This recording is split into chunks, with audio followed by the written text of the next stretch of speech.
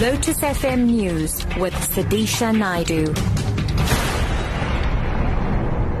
Good morning. Outgoing DA leader Helen Zille has called on the writer of an anonymous email alleging sexual impropriety in the party to come forward. Zille was referring to an email in which the writer names 5 top DA male leaders and accuses them of physically abusing women within the party or having sex with them in return for positions. The email surfaced last weekend ahead of the DA's crucial elective conference starting tomorrow. Zille's challenged the author of the email. So I'm saying to that person, have the courage of your convictions, come forward if you were harassed, lay a complaint, we will investigate it and protect you, and if you're genuine. Otherwise, I must just believe that you are somebody doing this to influence a leadership election without a valid case, because you can't investigate the cases of an anonymous email. The South African Police Service and the South African National Editors Forum have agreed to formulate a document on the conduct of police and journalists to avoid harassment of journalists.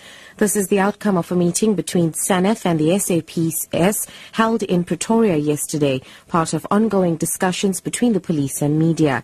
They've agreed that media houses will invite senior police officers to interact with them, and the SAPS will likewise invite senior editors and journalists. SANEF Executive Director Matata Tsedu. We agreed that from our part as SANEF, we will go back and produce a manual that would outline the responsibilities of journalists when they are at crime scenes and how they should relate to the police officers on duty at such crime scenes. We had also agreed that other training processes should go on, the interaction between journalists and police.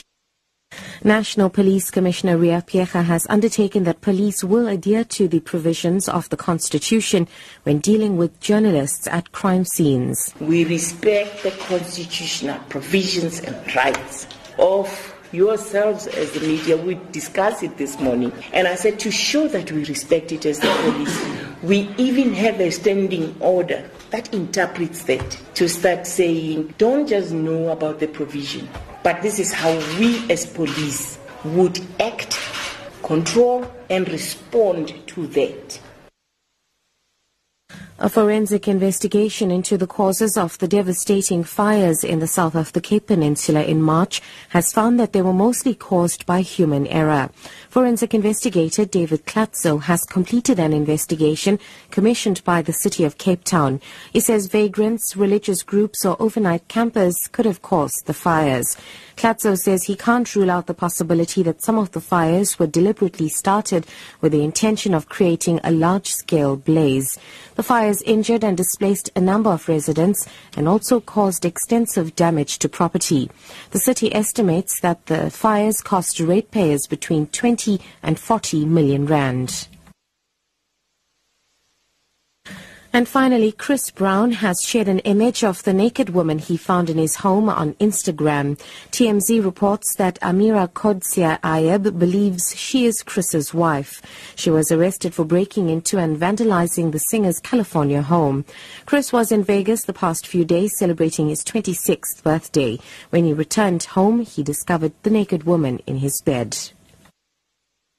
Top story: outgoing DA leader Helen Zille has called on the writer of an anonymous email alleging sexual impropriety in the party to come forward.